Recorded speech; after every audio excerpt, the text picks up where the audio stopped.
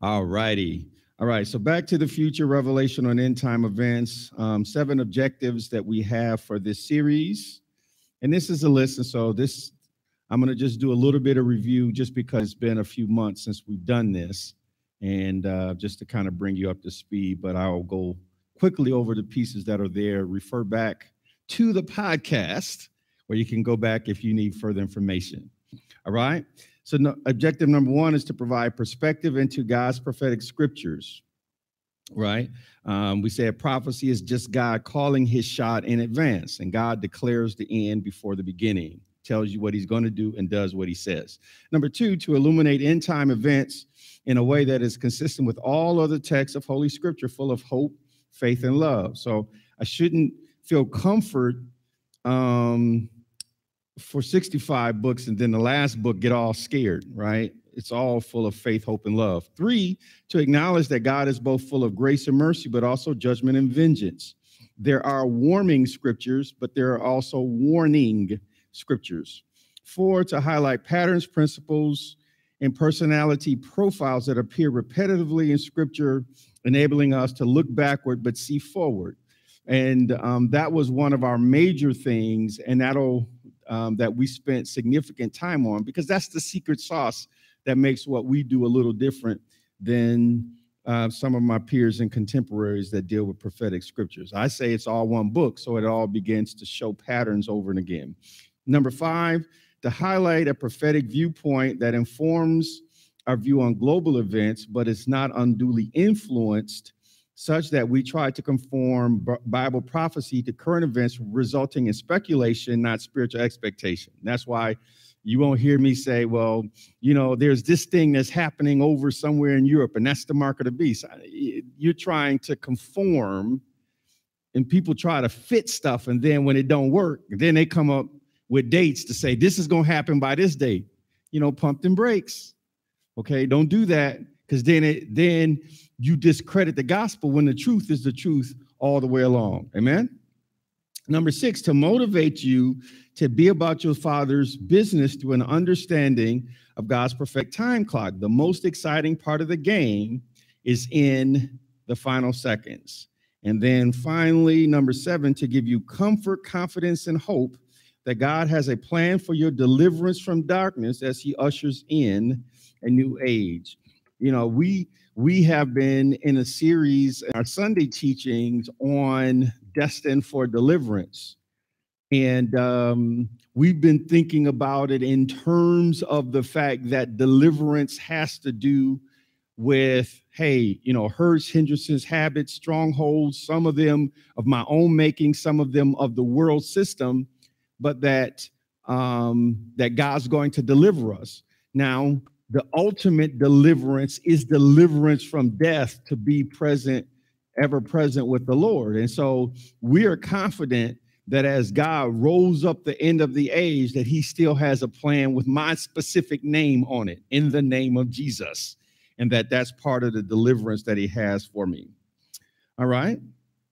Now, 8 critical perspectives on end time events, and we're really on number 7, but I had already dealt with number 8. So once we deal with this one, that'll essentially close this volume, and then we'll go in earnest into the book of Revelation. All right.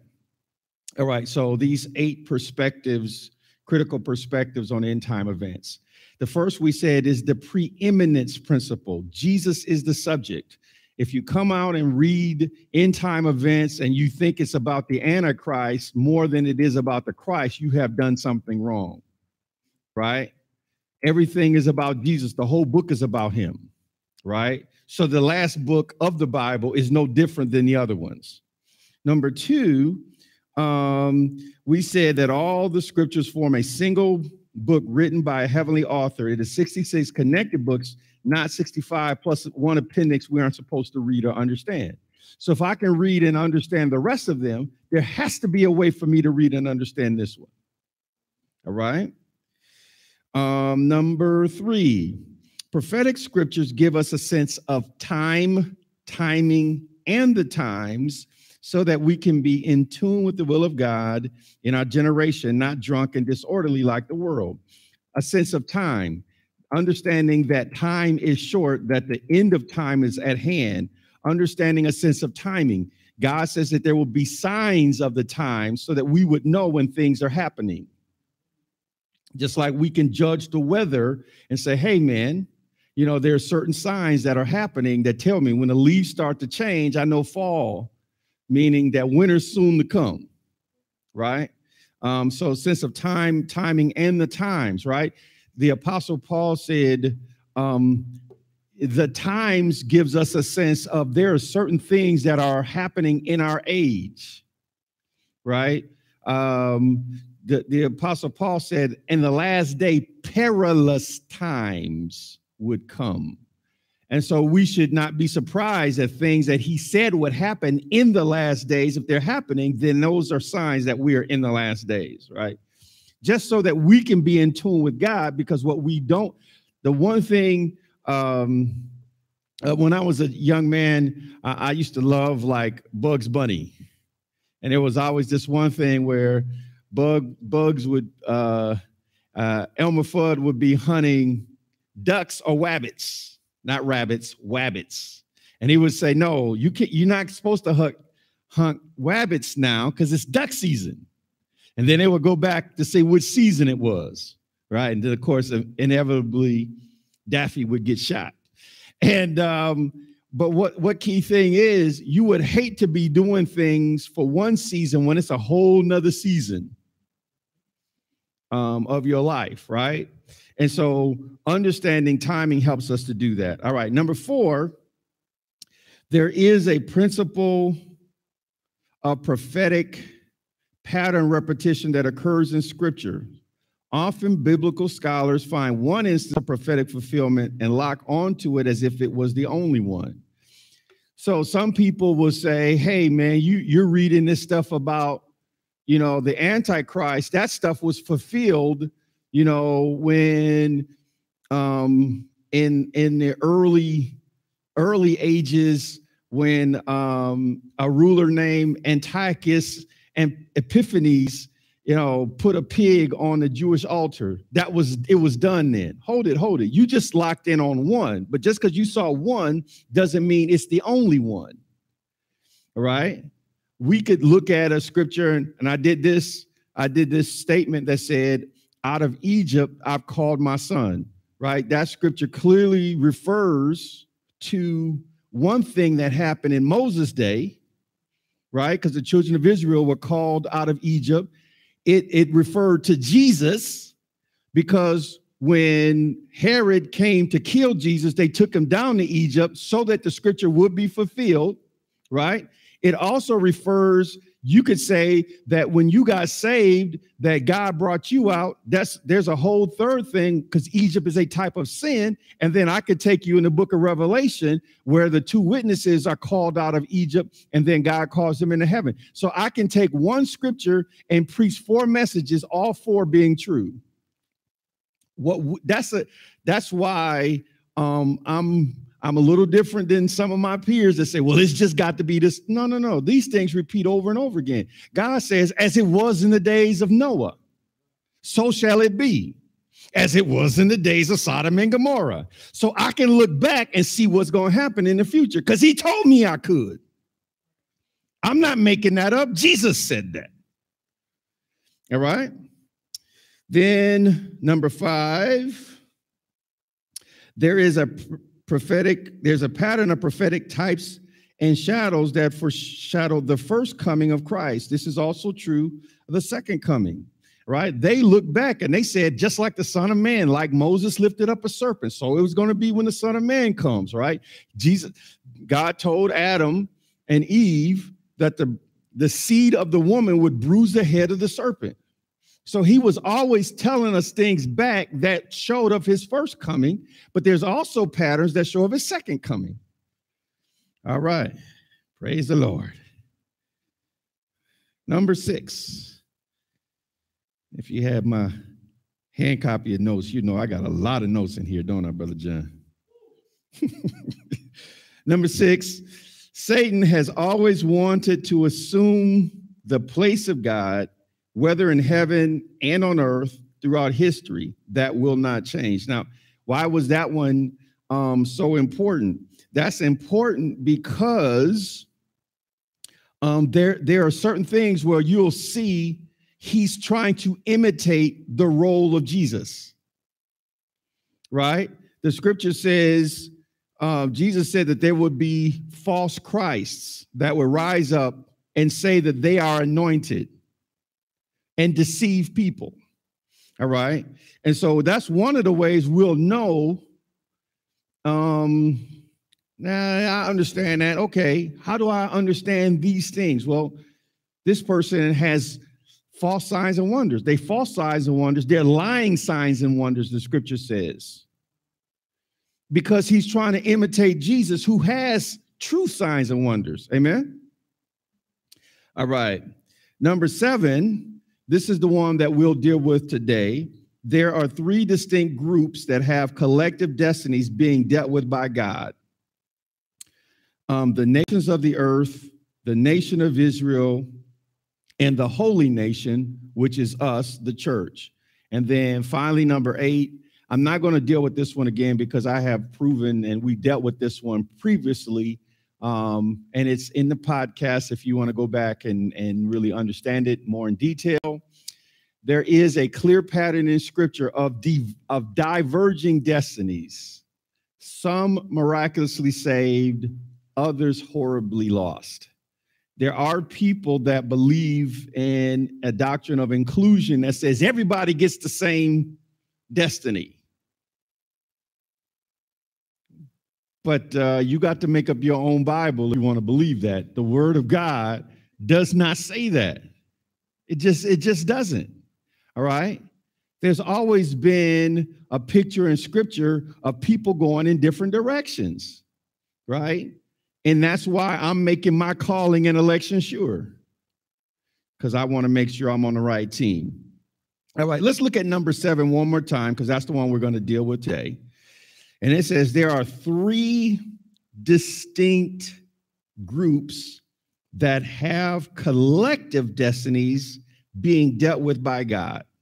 One group is the nations of the earth, right? That's United States, that's Russia, that's China, that's North and South Korea, that's the nations of Africa, Latin America, right? The islands of the sea, the island nations, right? So nations have collective destinies. The nation of Israel, in God's economy, is a special nation all to itself. And we'll talk some about that. And there is a nation, a called out nation. It doesn't have a physical location, this called out nation. It doesn't have, it doesn't have like an army that you can see, even though you are the army, right? It doesn't have those things, but it is a nation nonetheless. And it is a holy nation, and that has been called out, and that's us, all right? And so that's what we really want to spend some time understanding today, all right? And I have a scripture that'll talk about this, but let me just talk to you about things, about how God informed my opinion or my perspective on the fact that these collective destinies are out there. As you guys may know, and certainly everyone here does, and those that are on the broadcast may or may not know, I am an engineering manager, kind of first level leader, people leader in the automotive industry. And so in the auto industry, we work on car programs before they actually get to the plant to make them, right? By the time they've gotten to the plant and people are building them physically. We've been working on them for years, right? I remember the car that Apostle drives was a brand new model in 2006. But by 2000, I was already working on that car. I was working on that car when 9/11 happened. Now, it was still 3 or 4 years away from being in production, okay? And so because of that, we are working on several different cars, all of them all happening at the same time, all right? This one hits regular production this time. This one hits regular production this time. This one's going in this plant. Some of them are only built in one location. Some of them are built all over the world, right? And sometimes what happens is we'll start on cars and it'll never make it to production. Sometimes we'll start on a car program and that program gets canceled. And then you're all frustrated because you done put all this sweat, work, and energy in doing all of this stuff, and then they cancel it. Well, if that was all y'all was gonna do, then why did I have to do it? Other times, you know, particularly like you go through a financial downturn, then there'll be car programs that started, and then they'll say, we're going to stop this program right now. And we'll mothball it, we'll put it away, and then later on, we'll pick it up and start and continue on till we finish what we had originally intended to do. When I see what God shows me here, that's how God deals with the nations of the earth, particularly with the nation of Israel. Because there was a development plan for the nation of Israel, and then God put a stop to that, introduced a whole nother program called the church. And then scripture tells us he's going to go back and deal with that nation of Israel. All right, I'm going to show you that from the scripture. Okay.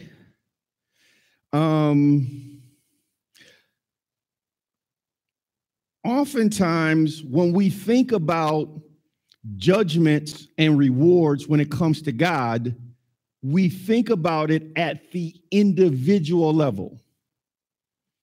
I must personally stand before the judgment seat of Christ, and God's going to deal with me as an individual for the deeds that I have done in my individual body. Now, this is certainly right, reasonable, and responsible. But we also have to acknowledge that there are patterns of judgments and rewards that not only affect individuals, but also affects families. Now, we know that, we teach that. That's why we're called Destiny Generation Church, right? So we deal with the fact that the generational blessing can be bigger than the generational curse. But even within the family, each individual has to personally sign up, right? But if they do, then the blessing that was on the family can be on you. God, through the Apostle Paul, told Timothy, the faith that was in your grandmother, right? Lois, is in your mother, Eunice, it's also in you. It's a real faith. Each one of them had to hear God because faith comes by hearing and hearing the word of God. But grandma heard God and obeyed him. And then mama heard him and obeyed him. And then the grandson heard him and obeyed as well. So clearly there was a destiny working in that family. If you read the Apostle Paul, he said in some of his epistles, he said, I serve God from my forefathers. He understood that there was a family blessing and he was just keeping it going. That's what all of us want, isn't it? serve God in our generation, and then have our kids come behind us and keep on serving him from generation to generation to generation. If you get your generations like that, then your family will have a generation of rewards, won't it? Well, if you sin and they sin and they sin, then there's a generation of punishments. Now, what I'm telling you is that's not just for individuals and also for families. In the biblical pattern, families grew large and became tribes that became communities that became nations. And those same principles of reward and judgment apply at the larger level too. Does that make sense? All right. One of the reasons why, there is a lot of contention in the nation we live in around the political process, because everybody believed they got the lock on God. All right. So I was going through an ordination process, and I have a group of people that we have a monthly conference call. And we were talking about some issue. And one of my peers said, you can't be a Christian and be a part of Party X. I'm like, man, that's awful definite. That's awful definite. I mean, you said that like, you understand what I'm saying? Like you was Jesus Jr. And I understand his perspective, but I think he's making it, he oversimplifying that thing. Because he's picking out his favorite issue. And there is some spiritual validity to the issue. But it's not the only spiritually valid issue. All right? Don't tell me you pro-life and you only pro-life till they get out the womb, but when they out, you can kill them and it don't matter. I'm just saying. Come on now. If you really life, it don't just matter what they did in the womb. It's what happens when they get out. All right? And you can't be for law and order, and then when the law is lawless, you don't want to deal with it. Okay? And so when we deal with these national judgments, we have to deal with things on how laws, how sentences for crimes are dealt or uneven based on specific background. It matters when you get in trouble, do you got money? Okay. And it matters, have you upset the system?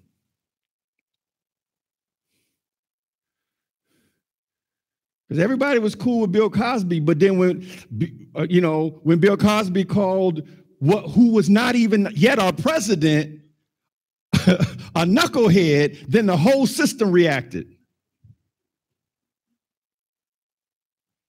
Because sometimes people, you know how you doing dirt, but it's okay until you come against something else, and then the system react on you. Okay, we have to understand that that's how the Babylonian system of the world works. And for church people to stand behind a secular leader who is cussing and fussing, and then say he's God's man, come on. Come on now. Come on. Don't play like, come on. John the Baptist told Herod, you are an adulterer. Okay, where's that speaking truth to power? All right. Okay. All right. All right. So, the risk that all of us run is not allowing ourselves to sufficiently be redeemed from the nation that we live in order to be the called out ones, the holy nation, the church. Because God isn't coming back for an American. I know you want God to bless America, but America better bless God. I know you think he's coming, for the stars and the stripes. No, he's coming from the blood-washed one. Okay, so please, some of us are confusing our patriotism to the nation of the earth with our purity for the holy nation. And if you get that wrong, you'll be more identified with that nation, and that nation, whatever nation it is going to get judged. Because none of the nations of the earth, including the nation of Israel, is living out God's plan. The only nation that's living out God's plan is the holy nation, the church. And if you get that twisted, you'll somehow think you more of an American than a believer. All right. And if you're more identified with that nation, you'll get the national judgment that goes with that nation and not get what goes with those who are in Christ, who've been redeemed from those nations. All right. If you were to do a class, when I was in high school, they don't necessarily do it the same way, but we took a class called civics. Anybody remember civics? Civics was the class that you took that taught you how to be a good citizen of your country, taught you how the government works, how laws were passed, how to participate in the political process, how to get the Constitution amended, how to get a case before a lower court all the way up to the Supreme Court, how to run for political office at a local, county, state, or national level, right? And so if you were to do a class on spiritual civics, understanding the need and nature of both your natural citizenship and your heavenly citizenship, how would you grade yourself and your nation? How would you grade yourself on whether or not you're using what God has given you as a nation to fulfill his will first and foremost? Right? Now, the Apostle Paul understood how to deal with being a citizen of Israel, a citizen of the Roman Empire, and a citizen of heaven. He knew how to deal. He knew when it was a time to say, I'm a Pharisee of the Pharisees, and they judge me because I believe in the resurrection. He also knew when to say, I appeal to Caesar. And then he also knew how to stand before King Agrippa and testify of Jesus, the King of Kings. All right. My question to you is, do you have a right sense of where you are in your nation, but are you still serving and acting on behalf of the holy nation? Because that's the one that's going to stand when the rest of them burn up. Amen. All right. So that's the thing that we'll deal with in this one, because we want to have a perspective on all three of those.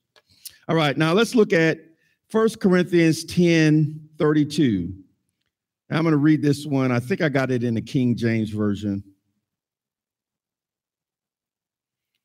This is where I said there's these three nations: the nation of Israel, the nations of the earth, and then the holy nation, the church.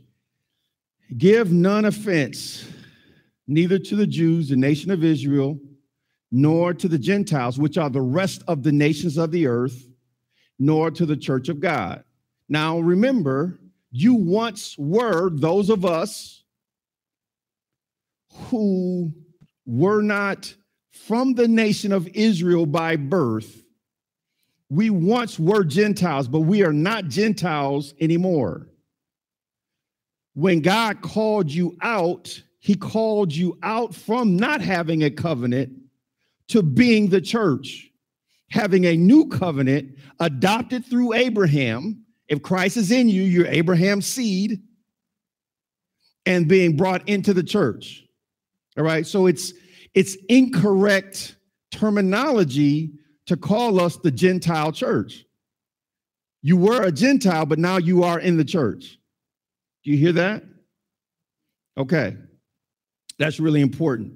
So that's where we say, you know, those are, I don't want to be offensive to my national nation. All right. Now, by virtue of my color, I'm offensive to some of them anyway, but that's a story for a different day. I don't want to be offensive to the nation of Israel. God said he blessed those that bless them, cursed those that curse them. And I certainly don't want to be offensive to the church, because that's the thing that's giving me my ticket out of here. Now, if I have to choose, I'm going to choose not to I'm going to be a friend to God, even if it makes me an enemy in America. Right? Jesus said, you adulterers, through James, you adulterers and adulteresses. A person who is a friend to the world is an enemy to God. All right? So I shouldn't be surprised if the system begins at some point to push back on my stand of faith. And I have to make a decision to stand for my faith or just go on down with the nation. And that's what I have to choose to do. Does that make sense?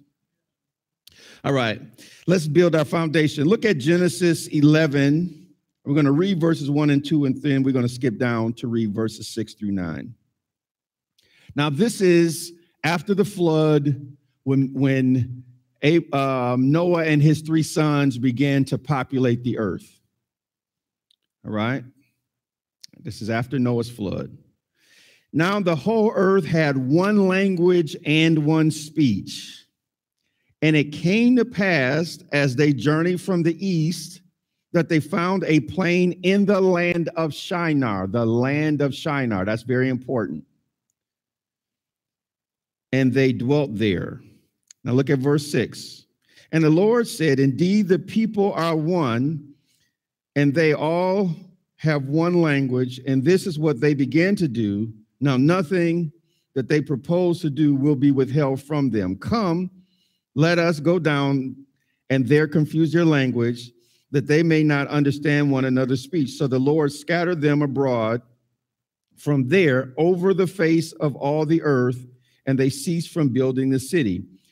Therefore, its name is called Babel, because there the Lord confused the language of all the earth.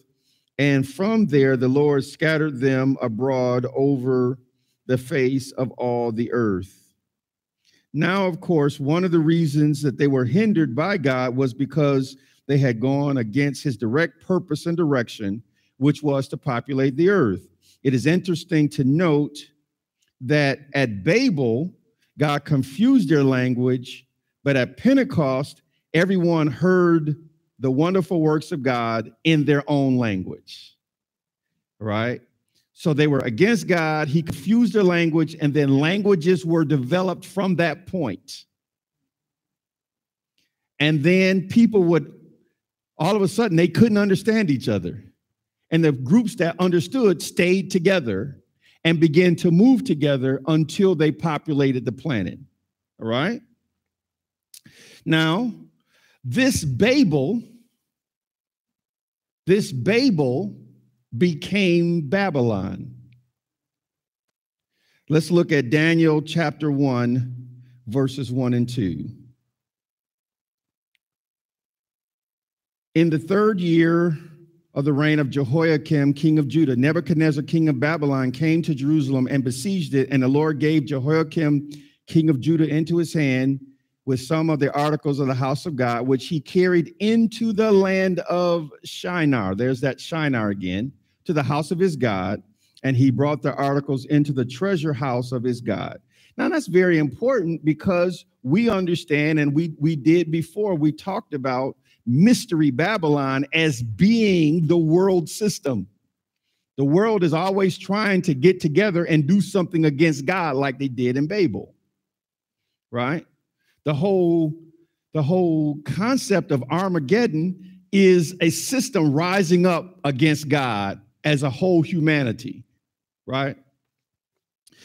Now, hold that thought. These are just things I'm kind of giving you some pegs there that we're building upon. Now look at Acts chapter 17, 24 through 27. In this scripture, the Apostle Paul is preaching at Mars Hill, and he's preaching. He goes to this place, this city, I think it was Athens, and in the city, they had all of these Greek gods. Remember, Greek thinking even influences the world to this day. You did know that, right? That's why Greek fraternities and sororities, Greek temples in school, right? Schools that have their buildings, universities that look like Greek architecture. Even our national monuments in Washington, D.C. have some throwback to Greek thinking in terms of the architecture of our Capitol buildings. Amen? All right, now let's look at what the Apostle Paul said to the people.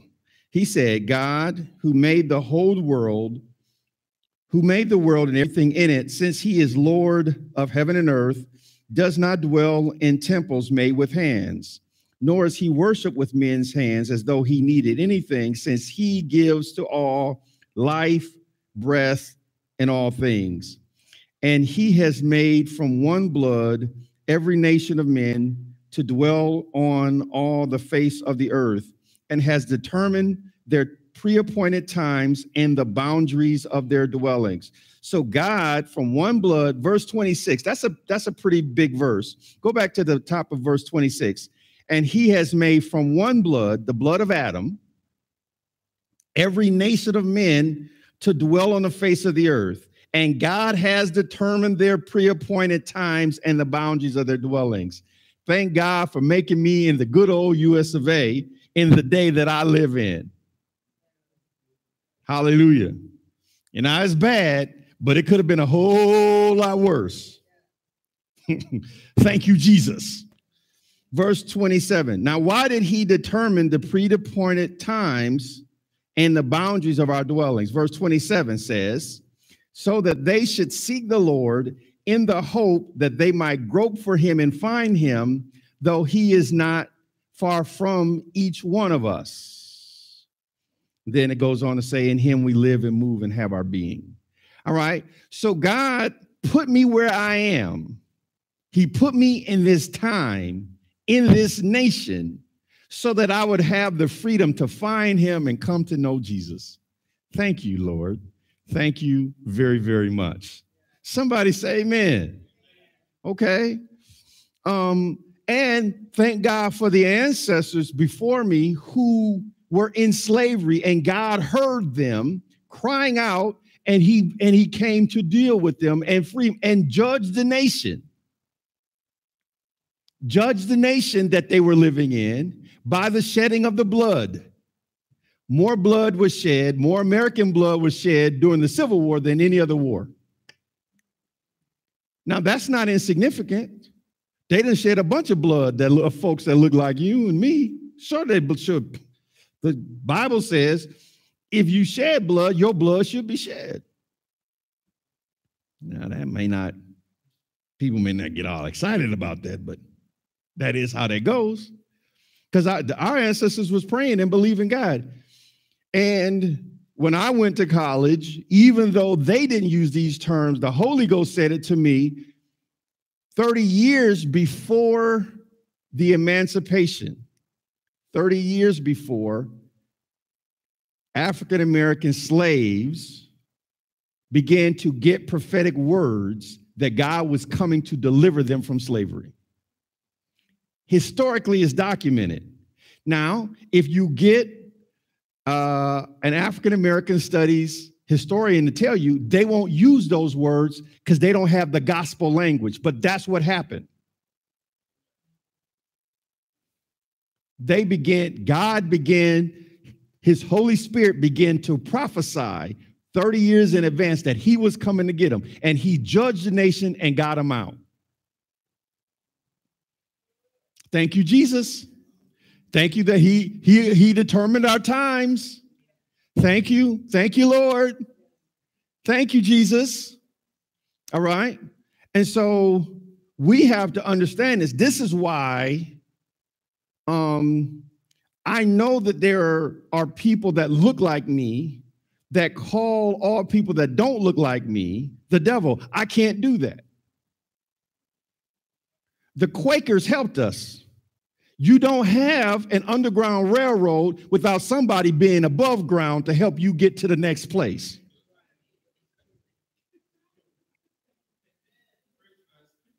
So I can't look at everybody that don't look like me and hate them. I can't do that. I know too much about the history. I know that God moved on them. I just wish more of their descendants was out there. I see the descendants of the ones who told us to stay in slavery, and their sons and grandsons still up there talking. I just wish more of the ones who stood up for us would stand up for us today.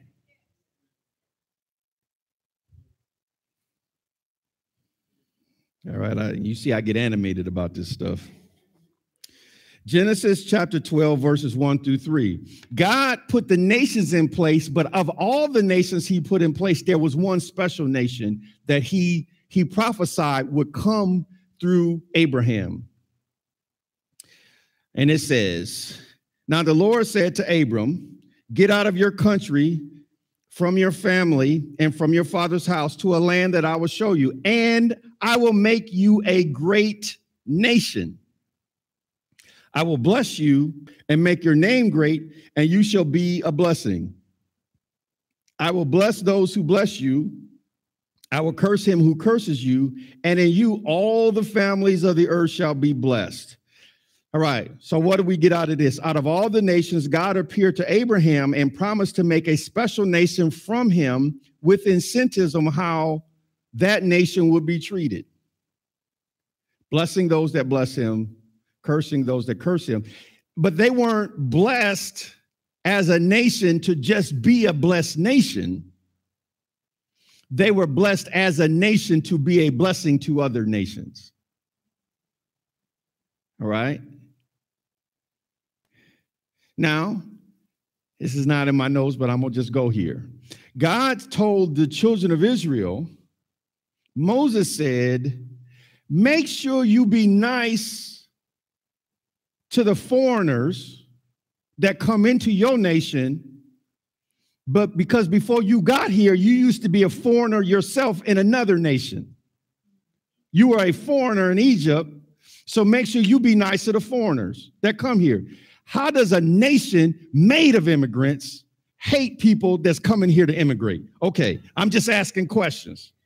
I'm asking questions to the Christians. The heathen do what heathen do. Sin is what sinners do. But I'm asking the question to the people whose parents came here from Europe looking for religious freedom. You is the one I'm asking the question to. I'm just saying. All right, that's free.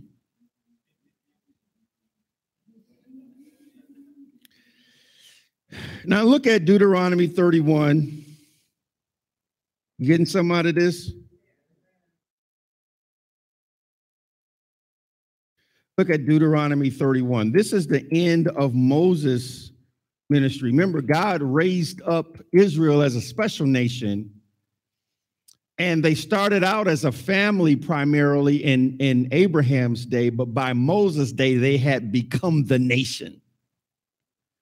And then God began to use Moses, who was primarily their first national leader, to begin to give them a national prophecy. And let's look at it, and we're going to read some of Deuteronomy chapter 31 and then chapter 32. Deuteronomy 31, I'm going to read 16 through 21. And the Lord said to Moses, behold, you will rest with your fathers, and this people will rise and play the harlot with the gods of the foreigners of the land where they go to be among them, and they will forsake me and break my covenant which I have made with them. We have to be careful when we are among nations to not attach ourselves to them that we take on the national gods. And in the United States of America, money is a national god. The scripture says you can't serve God, not serve God and the devil, but God and mammon. Mammon is a money system. Listen, if it comes to doing right or keeping the money flowing, they're going to forget doing right and keep the money flowing in the country. You can follow the money, honey. Always, if you want to understand the politics, follow the money. If you want to understand why we have wars, why there's whole things that come out like, now you can say, is it a conspiracy theory that when Bill Cosby was trying to buy NBC, that was when they came and got him? I don't know, but follow the money. I'm just saying, just follow the money. You can always follow the money. Okay? You can always follow the money. All right? They will jack a specific individual up, even though it's wrong, if it keeps the money flowing. Say what you want to. All right, verse 17. Then my anger shall be aroused against them in that day, and I will forsake them, and I will hide my face from them, and they shall be devoured. And many evils and troubles shall befall them, so that they will say in that day, have not these evils come upon us because our God is not among us? And I will surely hide my face in that day because of all the evil which they have done, and that they have turned to other gods. Now, therefore, write down this song for yourselves and teach it to the children of Israel. Put it in their mouths, that this song may be a witness for me against the children of Israel when I have brought them to the land flowing with milk and honey, of which I swore to their fathers, and they have eaten and filled themselves and grown fat. Then they will turn to other gods and serve them, and will provoke me and break my covenant. Then it shall be, when many evils and troubles have come upon them, that this song will testify against them as a witness, for it will not be forgotten in the mouths of their descendants, for I know the inclination of their behavior, even before I have brought them to the land of which I swore to give them. You know, songs have a way of sticking in your head. They call it earworms. You know have you ever had a song that you couldn't turn off? And then it just kept going in your head. You was trying to do something else, but the song kept going. You know what I'm talking about? That's what God said. I'm giving them prophetic earworm. They're not going to forget the words. So the song's going to tell them this is why this stuff is happening to y'all. Now look at chapter 32. Then he begins to sing the song, Moses does. It says, give ear, O heavens, and I will speak, and hear, O earth, the words of my mouth. Let my teaching drop as the rain, my speech distill as the dew, and raindrops on the tender herb, and as showers of the grass. For I proclaim the name of the Lord, ascribe greatness to our God. Now skip down to verse 7. Remember the days of old. Consider the years of many generations. Ask your father, and he will show you, your elders, and they will tell you, when the Most High divided their inheritance to the nations, when he separated the sons of Adam, he set the boundaries of the peoples according to the number of the children of Israel. For the Lord's portion is his people. Jacob is the place of his inheritance. You know, you go back and read I have some of the early Jewish commentaries and the studies of the Jewish historian Josephus. And they'll tell you things like he said, God put Israel in the prime location. Now, remember, when he did it, there was no planes, trains, or automobiles.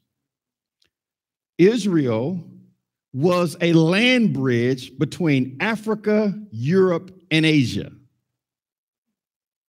So if you wanted to have intercontinental trade, everybody had to stop through Israel on their way. Okay? God gave them a prime piece of real estate. Even now it's called the Middle East.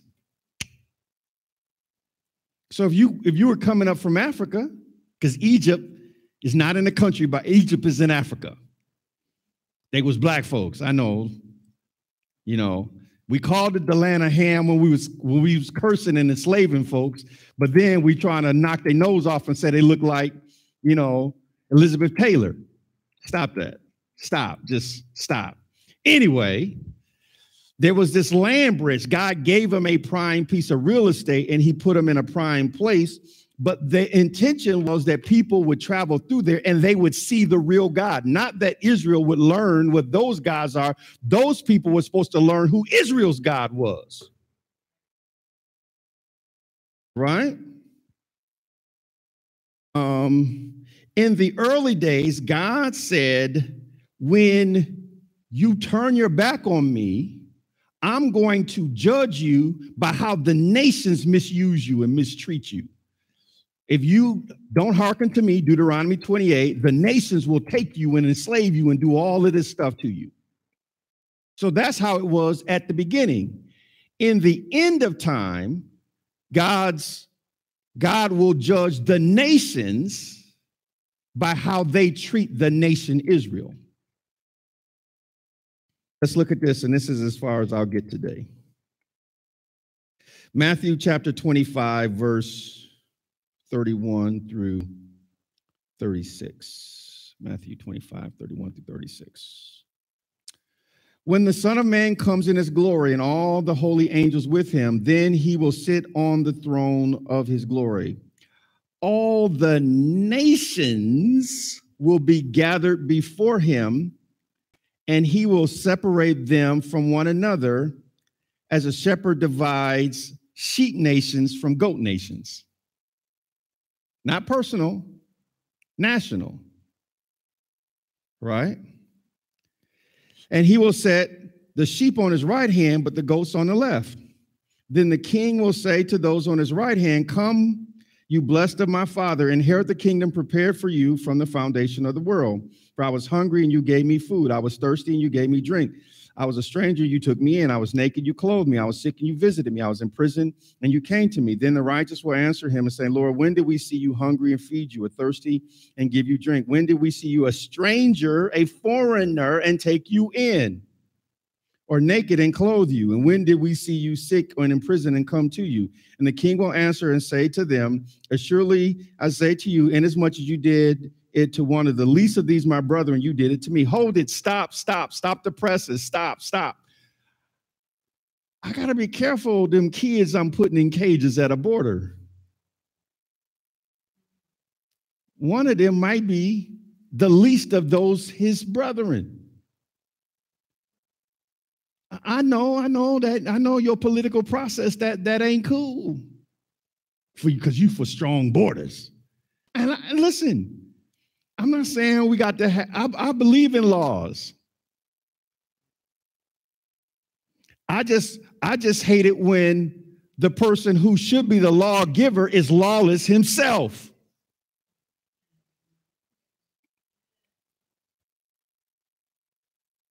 We're a nation of laws until you don't like the laws, then you call it fake news. That's a law. That's a law.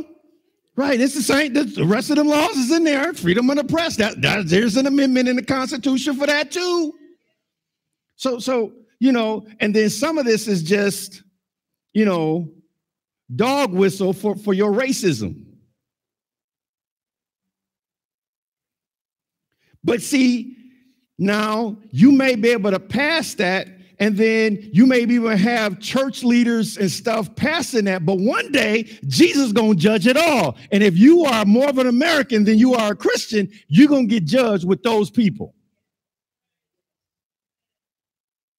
So I got to be careful, Got to be, I'm not, that's why I'm saying you got to really listen.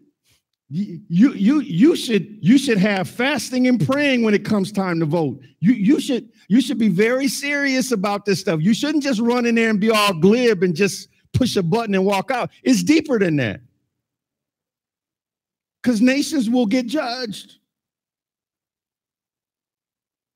I can't, Now listen, I didn't come up and tell you one side or the other, because the Lamb of God, the Lion of the tribe of Judah, is neither a donkey or an elephant.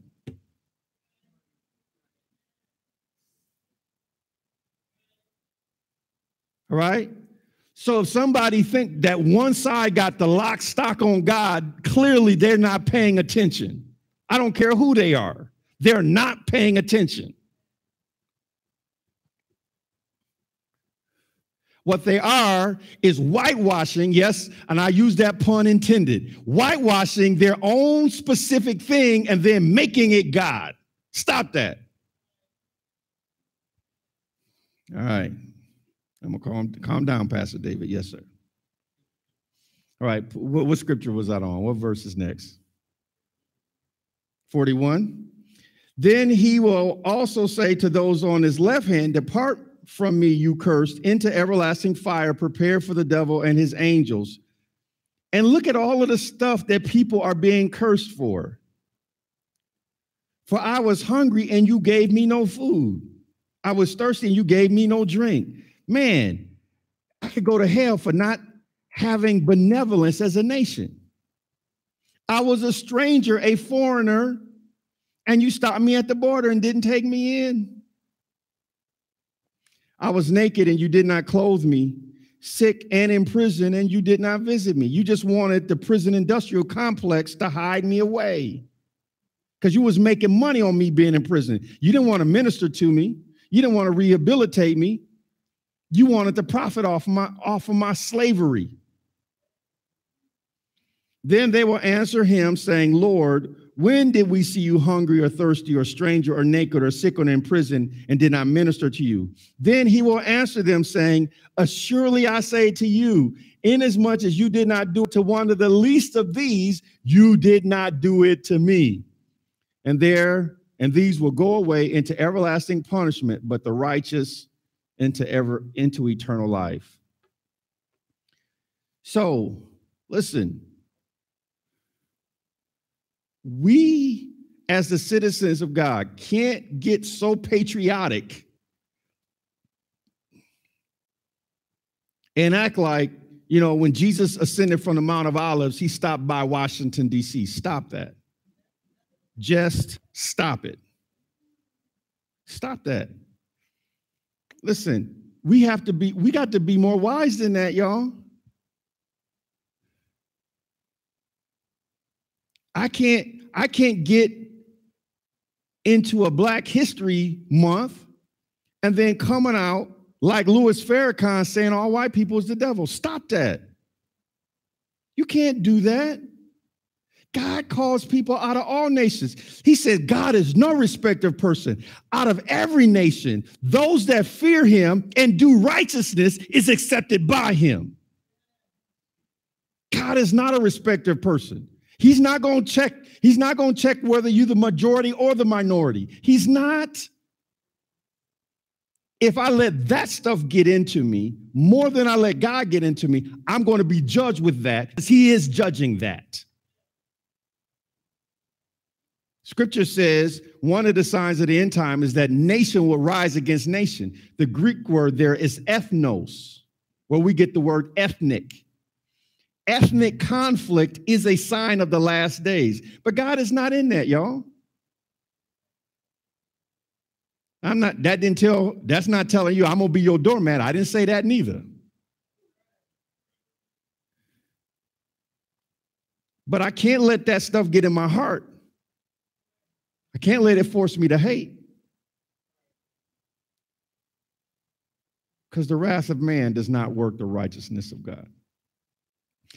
All right, God has these nations, the nations of the earth, the nation of Israel, his special covenant nation, his special covenant nation, and then the holy nation of the called out ones from every other nation of the earth. I'm going to be in that third nation, and I'm not going to offend it. I'm going to stand there, because that's the thing that I'm trusting is going to make sure that I'm ready to meet my Lord in the last day. Somebody say amen.